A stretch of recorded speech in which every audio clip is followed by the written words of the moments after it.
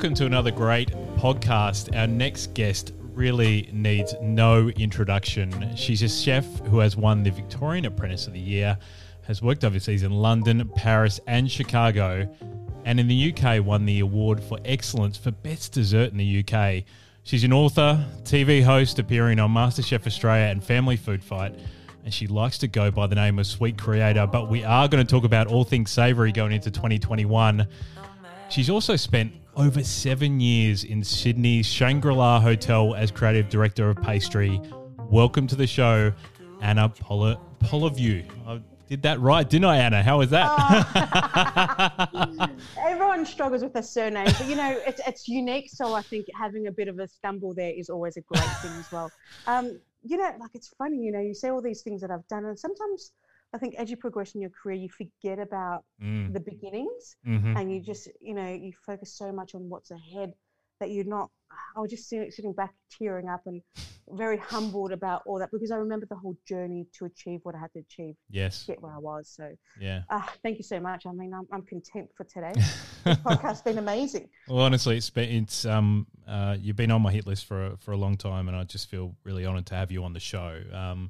For many different reasons, and I know that obviously, you've had a really great career the last 15, 20 odd years, and I just really wanted to talk about that, because a lot of people who listen to this podcast, are from the industry, who are working in it, obviously, and are maybe starting their careers.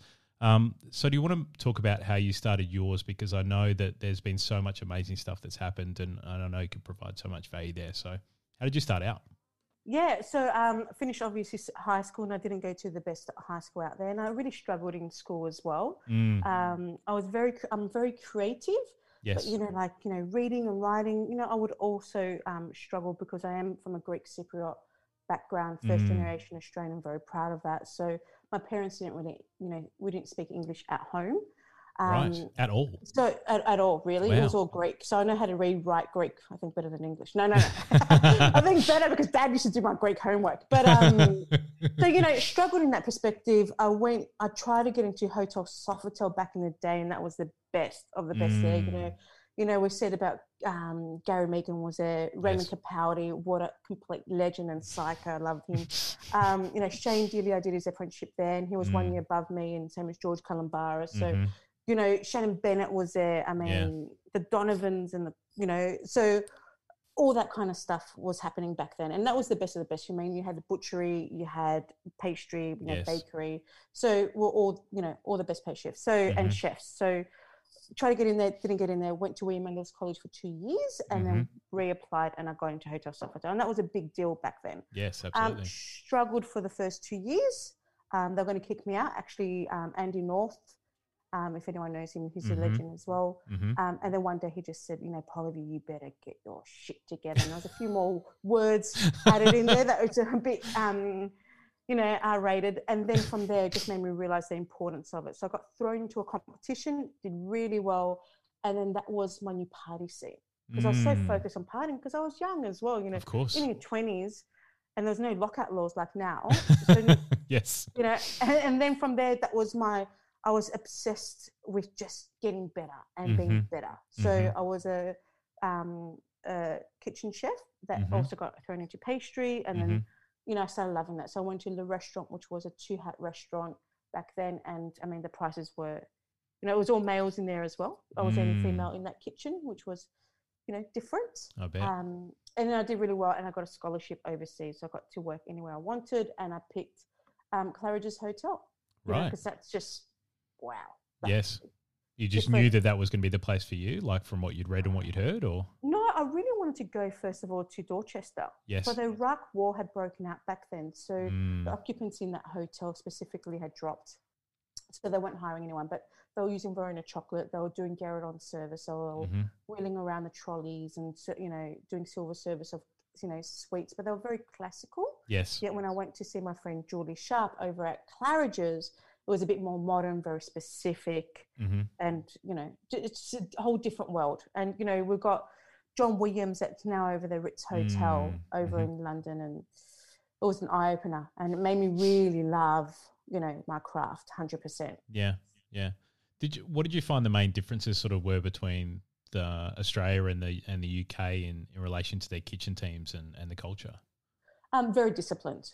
Okay. You know, like coming in 15 minutes before, completely hygiene, top to bottom for the, your whole appearance. Mm-hmm. Yes, chef, no back talk. And you just put your head down, and that was it. And I love that whole army structure. Yes. Thing, and I still maintained that disciplined. When I was over at Shangri-La. Mm-hmm. So everyone that walked in, they knew that they had to be clean shaven for the males, and the women had to make sure there was no nail polish and short nails. And, yes. We walked in, and I always say, if you look like shit, you're going to completely produce shit. Yeah. So go in with self-respect, and you'll respect your products that you're using, and we'll also look after our guests as well. And that's the most important thing for us. So it's always been about, obviously, the young chefs getting the skill level that they require, but also our guests and also the brand that you're working for. Like, we always wanted to make sure Shangri-La got the most, the good feedback and, all those good, reports. And that was really important for me because you're working for a brand, you represent the brand. Yeah. Yeah, 100%. I was lucky enough to learn that really early as well. And I think it always stood well with me. Let's step back a bit. And how did you decide that pastry chefing was the one for you? Because obviously, as you're doing your apprenticeship, you would have learned all different parts of the kitchen, and I've met a lot of normal chefs who like to think they can bake bread and do pastry and that kind of stuff. But it is really, really difficult. So, like, what drew you to being a pastry chef? I got thrown into the deep end. Okay. So they were going to actually kick me out of Sofitel because I was naughty. Okay. And then they needed an extra team member for a competition. So that's when they put me into do pastry. Right. And I had to learn it quick, smart, because I was going into competition with another 3 more, fellow chef apprentices. So I couldn't walk in there not knowing what I was doing. Yes. So I had to learn how to temper chocolate, how to make mousses, sponges, sugar work, just everything. And I think I was a 2nd-year apprentice by then. Mm-hmm. And that just changed my life. And that's what got me to where I am now with, obviously doing a pastry. But also at Sofitel back in the day, we were doing 6 months in each place. Right. So we'll do 6 months in lighter banquet, 6 months in hot section. Then we'll do 6 months in pastry. We'll do 6 months in the cafe, the restaurant. So we were very spoiled in the sense of training and development. Yeah.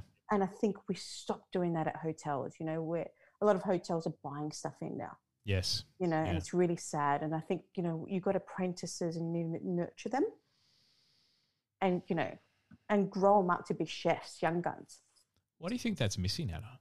Why do you think that change has happened? Do you think it's just the fact that people aren't going to hotel, restaurants as much anymore? Like, I remember when I sort of started out in the industry in Adelaide in the late 90s and stuff, like Chong Lu at Hilton and Grange was like the place to go, right? It wasn't an independent restaurant, a Rundle Street or in North Adelaide or anything. It was the Grange. And I don't feel like that has happened as much, especially in the last sort of 10 years. Like, do you have any sort of insights into that? Oh, 100%. Because don't forget, back in the day, like, the 90s, we had everyone from Europe coming over. So you had the Europeans as senior, chefs. Yes. So they were training all of us Aussies, and that's what I want to. I want to go overseas, learn as much as I can and come back. And when I came back, hotel scene had changed. So, there was, pastry was not important. Yes. It was always about savory. But back in those days as well, you would have to go to a hotel to get the best food. And now we're lucky enough that there's all these restaurants out there that have got brilliant food. But not a lot of people will go to a hotel to dine. Yes. And that's where I fell into Shangri-La, and that's where I wanted to be, change the scene. And I mean, after being there for 7.5 years, I think we did a great job of that. Yes. We're the rock stars of all hotels, And 12 pastry chefs, we had 12 pastry chefs, PR value. And I know that everyone's like, oh, Anna's a celebrity chef, but I had to do that to get people into the hotel, to get the team I wanted. Yeah, right. So if I don't have that exposure, then I can't ask for the extra staff members. I can't do the events that I want to. So getting that media attention feeds it back into my team and feeds it back into the hotel, and we grow and we develop and we learn so much. So that's where that came from. So, so you're absolutely right. Now, obviously, with COVID and what's happened, I mean, all hotels are stripping back, and there's no one's going in there really. Yeah. So that's quite sad. Yeah. When you did start that 7.5 years ago with Shangri-La, were you trying to take some elements of what you'd learnt at Sofitel and bring that into the Shangri-La culture? Like, were you wanting people to be part of competitions? Were you trying to drive that training from, the ground up and that kind of stuff in order to really build credibility in the dishes you guys were producing? Oh, 100%. So I went obviously from Sofitel over to Claridge's, came back to Australia and goes, what's going on? And I was working at Bathurst Pavilion at that time. Oh, wow. Okay. And then there was a job opportunity at Shangri-La. My friends were like, do not go to Shangri-La or any other hotel because that's where chefs die. Right. You know what I mean? And Yes. I was like, okay, great. So I walked in there and I took a 10 grand pay cut. Right. But before all that, they didn't want to hire me because I was a workaholic. Since when's that been an issue? Yeah, I've never heard that before.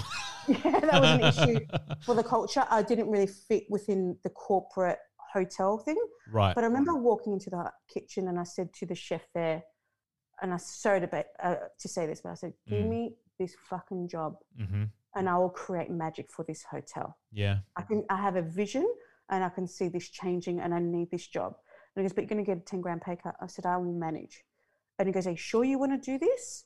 And I said, 100% I want to do this. So I took one of my chefs when we were at Bathurst. She left, went over. Within the first day, we did a 24-hour shift to do new high teas because that's what they needed, a high tea for the next day. So I was like, mate, let's just gun it. Yes. And we just did it. And it was just like, wow, I've never seen anything like it. So it was a lot of the stuff that we learned from Pierre Hermé, Claridge's, Sofitel. Yeah. But we wanted hotels to be a destination. So we did chef's table in the kitchen. I mean, I did Sweet Street where everyone's trying to take the brand, but we've trademarked it. But anyway, into the hotel where there's, graffiti artists and B-boys and B-girls. So we want to transform a hotel to make it a bit more comfortable for people. Sure. The price point was good, and we brought all these other chefs and talents in there as well. I mean, that went viral. That was the first time anyone's ever seen a dessert festival. Now everyone's copycatting. That's all right. Of course. It's a compliment. Yes, absolutely. It means you really, really smashed it.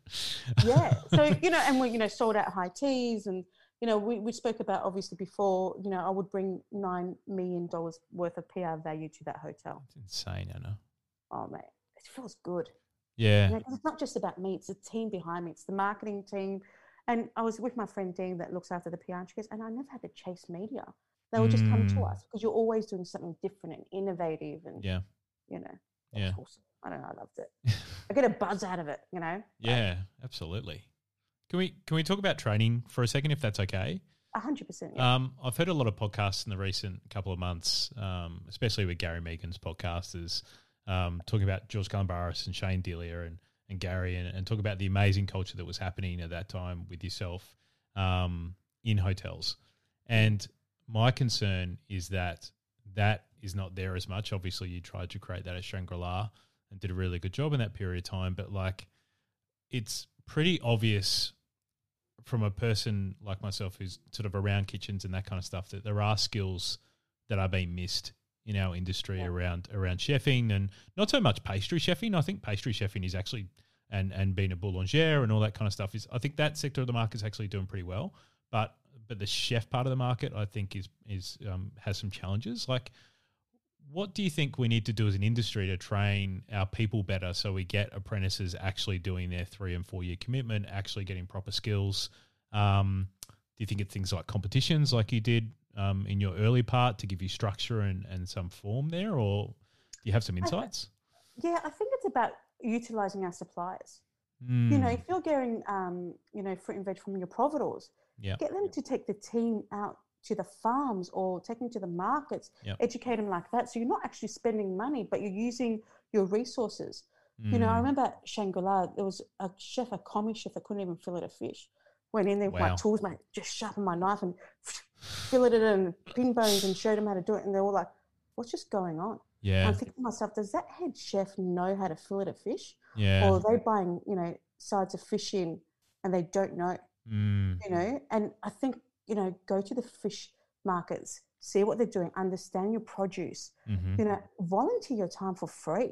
Yes. And fillet fish. You go to your butchery. There's so many great butchers out there, and break down a whole carcass. Know how to cut your meats, understand your, what's going on for, like all your different cuts. Yes. And pastry, the same thing as well. Like I was at Textbook, my friend owns Textbook, and I'm sitting there making bread doughs with them and croissants and everything. And everyone's like, what is she doing? And I'm like, I'm going to just touch up my, training. There's nothing wrong with that. Yes.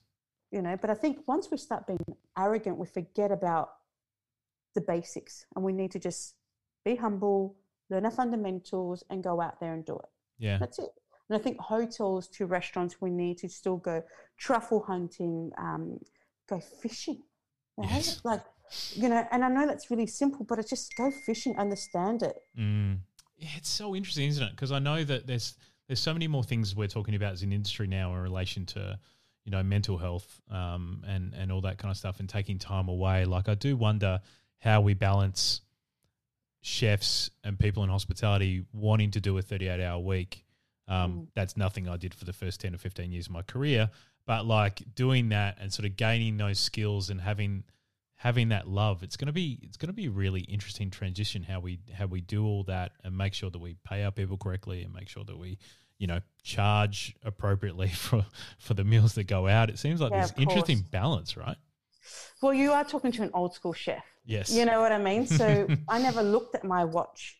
I never considered that I was working overtime, because when you love something, there's no such thing as overtime. There's no such thing as a job. It's a hobby. Yes. And I think that's where people's mindset's got to change. We are, people have changed and people just want to work the 38 hours, and that's great for them. But there's a certain way you're going to progress. So you're going to hit just a certain point and that's it. Yes. If you don't put the time and effort into anything, how are you going to even go anywhere? Like, I'm a qualified chef, been on TV, worked in hotels, worked in restaurants, and I still got up at 4 to work. Yeah. And I don't know what time I'm going to finish. And the other day I did a 15-hour day or whatever, still couldn't sleep because I was buzzing, like I was excited and I was just like, oh my God, I'm in the shit, I've got to get myself out of it. How do we do it? So I did a mise en place list at midnight, sent it to my team. Obviously, normally you would have the sheet, but I text everyone, this is what's going on. Yeah. Like, wow. Yeah. And smashed most of it myself because I was just going. So I think, if you want to do a 38-hour week, you're going to achieve a certain amount. But if you want to do your 38-hour and then out of your 38-hour, go and do work experience, read your books, read your book like it's a novel, your recipe books, understand what's going on, understand about produce, understand about methods and techniques. But, Gary was the one that was, did Culinary Academy at Sofitel. He built it, I don't know. I'm funny about like the 38-hour weeks. Yeah. I understand it and I understand about balance. But I think if you want to progress somewhere in life, you don't just do 38 hours. And it's just hospitality. Lawyers, accountants, they're all doing it. Yes, exactly. Yeah, that's I what do believe that people do need to be paid properly, 100%. But if you want to volunteer time in your own time to learn and progress, then that's a very different thing. Yeah. Yeah, I totally agree. And it's definitely up to that individual. Like, do you think that's come from you wanting to do those extra things and wanting to work that bit longer because you knew you were going to gain that experience? Do you think that's come from a mentor like Gary? Or do you think that's come from a fact that it's just the industry you're supposed to be in and you've fucking loved it and that's how it was rolled?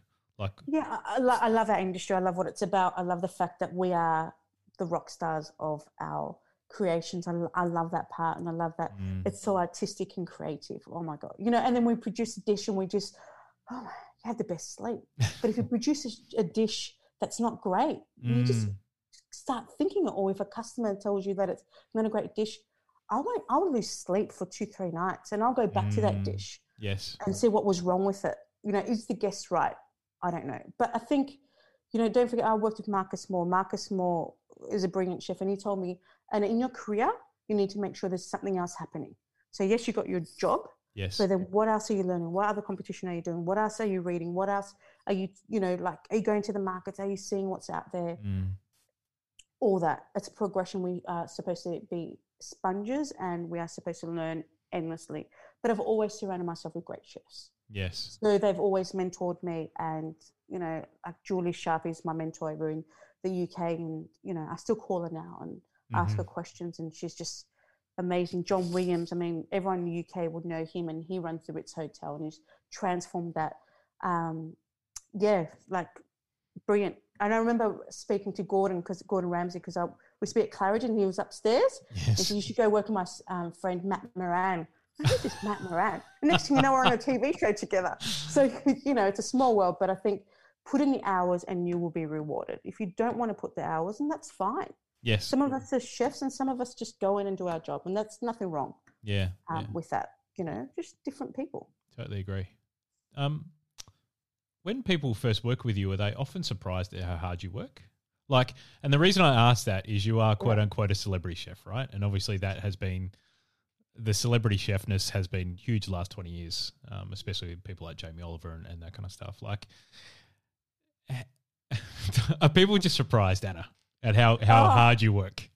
They're just like, she's a psycho. I am, because I get obsessive with what I'm doing and creating and everything. And I'm not just, like, you see a fun, quirky chef, but I'm also very disciplined. Yes. If you come in just on time, you're in trouble for the whole day. Mm-hmm. You say, yes, chef, we respect each other. We have no arrogance in the kitchen. Yeah.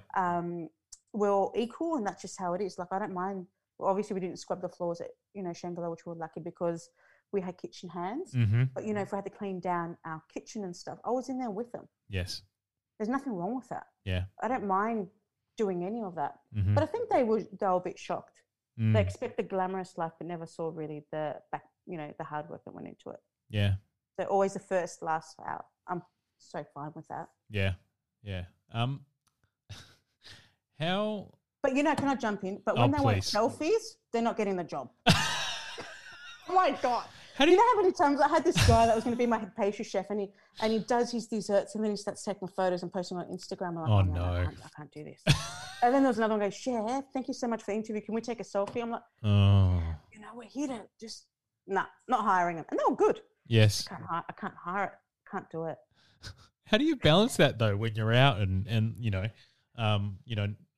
people from without, I was going to say normal people, people from without the outside the industry come up to you and go, Anna, can I have a photo, or I love your book or whatever? Like how do you sort of deal with that? Is it a challenge? I struggled at the very beginning. Mm-hmm.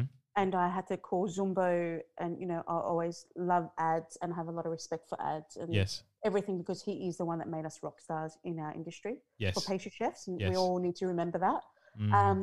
And he just said to me, they're not here to harm you. They're not here to do anything wrong by you. Mm-hmm. They just want a simple photo. Yeah. And I know it's very overwhelming for you because it's new for you, but you've always wanted this. So I've always kept that in the back of my mind. And I think that if people weren't coming up, to me for photos or signatures or for a chat, then I'm not doing my job right. Yeah. So the fact that they're doing it, I'm forever grateful for that.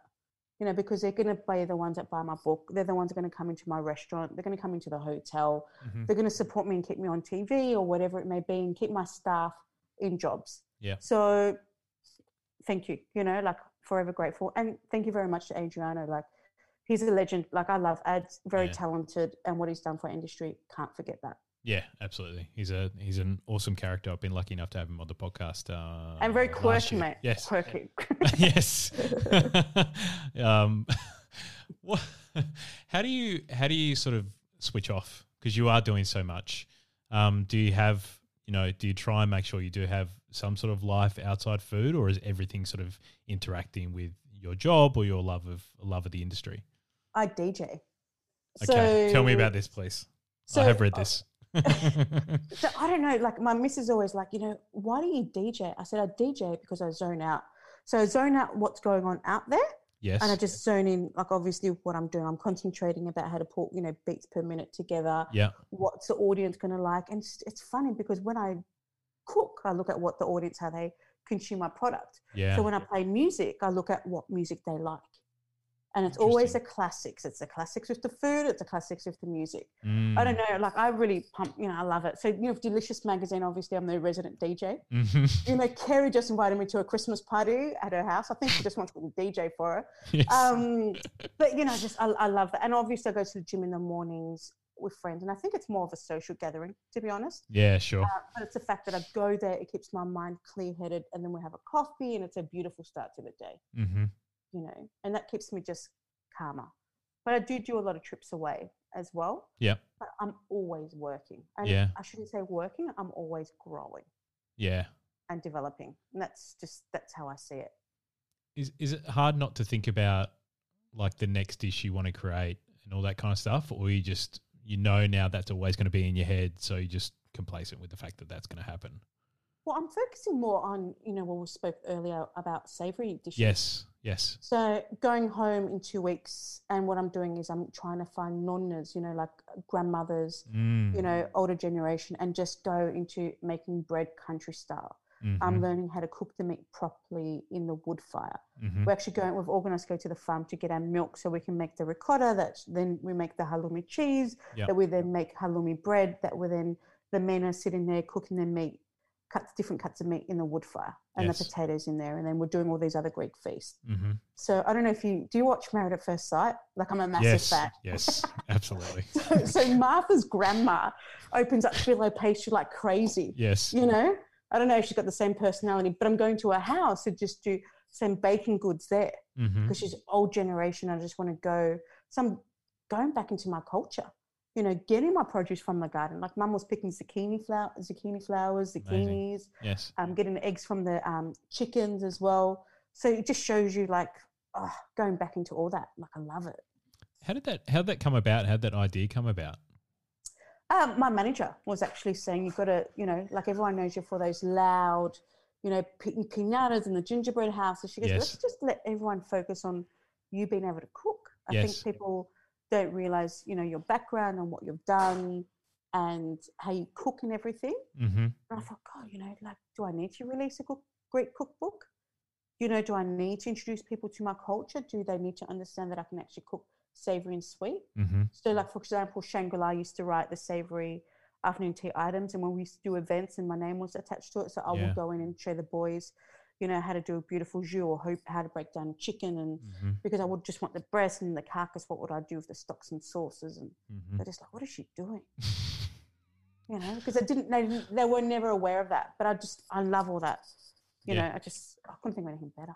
I'm just so impressed that you still do so much of the savoury stuff, and that you're so much known for the sweet stuff. Like, do you think that's going to be a challenge to transition into savoury? In the next couple of years, if you want to move to that way, because people know you as this pastry, like this incredible pastry chef. No, I'll still have obviously pastry. That would always be my my thing. But I think it would be nice that if you go to an event that I'm hosting, that you're going to be able to get the savoury side that I've created as well. Yeah. And that's where that comes into it as well. Yes. You know what I mean? So we're actually going to go do an event at a winery.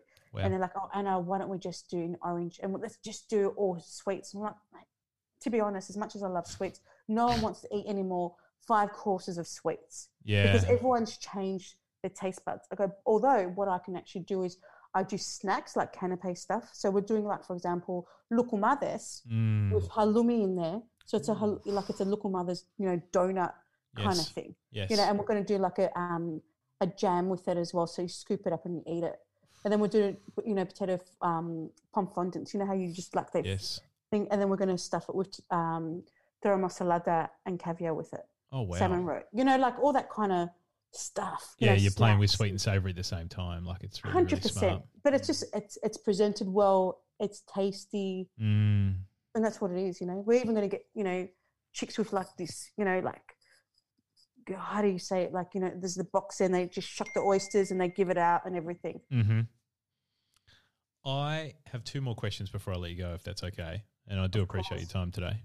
The first one is, what do you think there's going to be positive that's going to come out of this COVID crisis and about the challenge to the industry as a whole across Australia? Like, do you see some positives coming through that you're excited about? I think for me, it's more about, the fact that we're starting to support local restaurants, like visiting our backyard. And when we say backyards, our country towns and stuff. Yes. And I love the fact that I'm trying to book somewhere, but it's fully booked. Yes. Because I know that our money is going back into the community. Yep. I love the fact that we're sourcing, like produce is locally sourced. We're not sourcing it from overseas. People are starting to get educated about, seasonal produce. Yes. And that's really important. So I can't wait for us to start supporting and growing our businesses locally. Yeah. You know, people aren't sourcing stuff overseas anymore. They understand the importance about keeping the money in Australia. Yeah. That's what I'm excited about. And also the way that people are adapting during these times. Mm. You know, I'm seeing not so fancy food, but fresh produce that they're allowed to speak for itself. So I don't know. I love that. I think both. I totally agree with everything you just said. I think that both the industry, chefs, owners, and consumers are actually thinking now.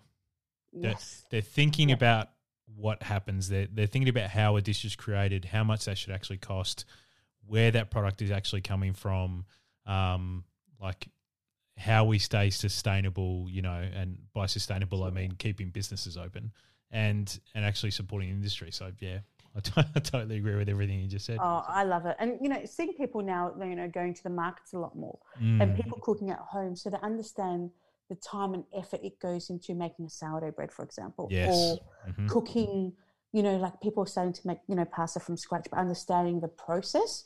So then when they go out to a restaurant, they can actually respect that and appreciate it. Yeah. So I love that. You know, I love the fact that people were cooking at home. Now they actually just want to go out to the restaurants, but they're going locally. Yes. So not going to the big names, but they're going to their local restaurants that are, you know, around the area. And that's good, great to see. Now, we're always dining out now, even more than before. Yes, me too. Because we want to make sure that the money is going back into restaurants. Yeah. At our industry. Yeah, exactly. We need to keep the talent in the industry and making sure that it's generating for the next couple of years for sure. Yeah, definitely. All right, my last question, as I've asked every guest the last couple of months. What are you looking forward to the most in 2021, Anna? 2021. Okay, so writing another book. Awesome. For myself and going Greek this time. Awesome. So very different. So appreciating family a lot more for 2021. I think, you know, COVID made us realize the importance about family and culture and local produce for me personally. But you know what? I'm so ready for whatever.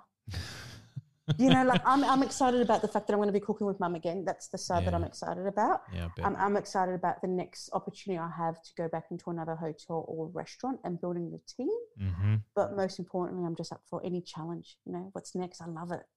You know, I get a rush for that. So they can throw anything at me and I'm excited about it. As long as I'm learning, developing and giving back to our industry, that's all that matters for me. Yeah, I'm sure the industry is, I know the industry is so appreciative to have you around, Anna. Thank you. What is the best way that people can find out about everything that you are doing currently? Instagram, I'm always very active on that, yes. But my website goes live in 2021. We're going to hold it back this year and launch in 2021. So there'll be cookbooks, there'll be newsletters out, there'll be a whole thing about information and video content and everything. So that's the best way. Can't wait to see what you do next year, and thank you so much for your time. I really appreciate it. No, thank you. It was a great honour and also made me realise all the great things I've done in the past. So thank you so much. My pleasure. Thanks, Anna. You're a legend. Thank you. Have a good one. You too.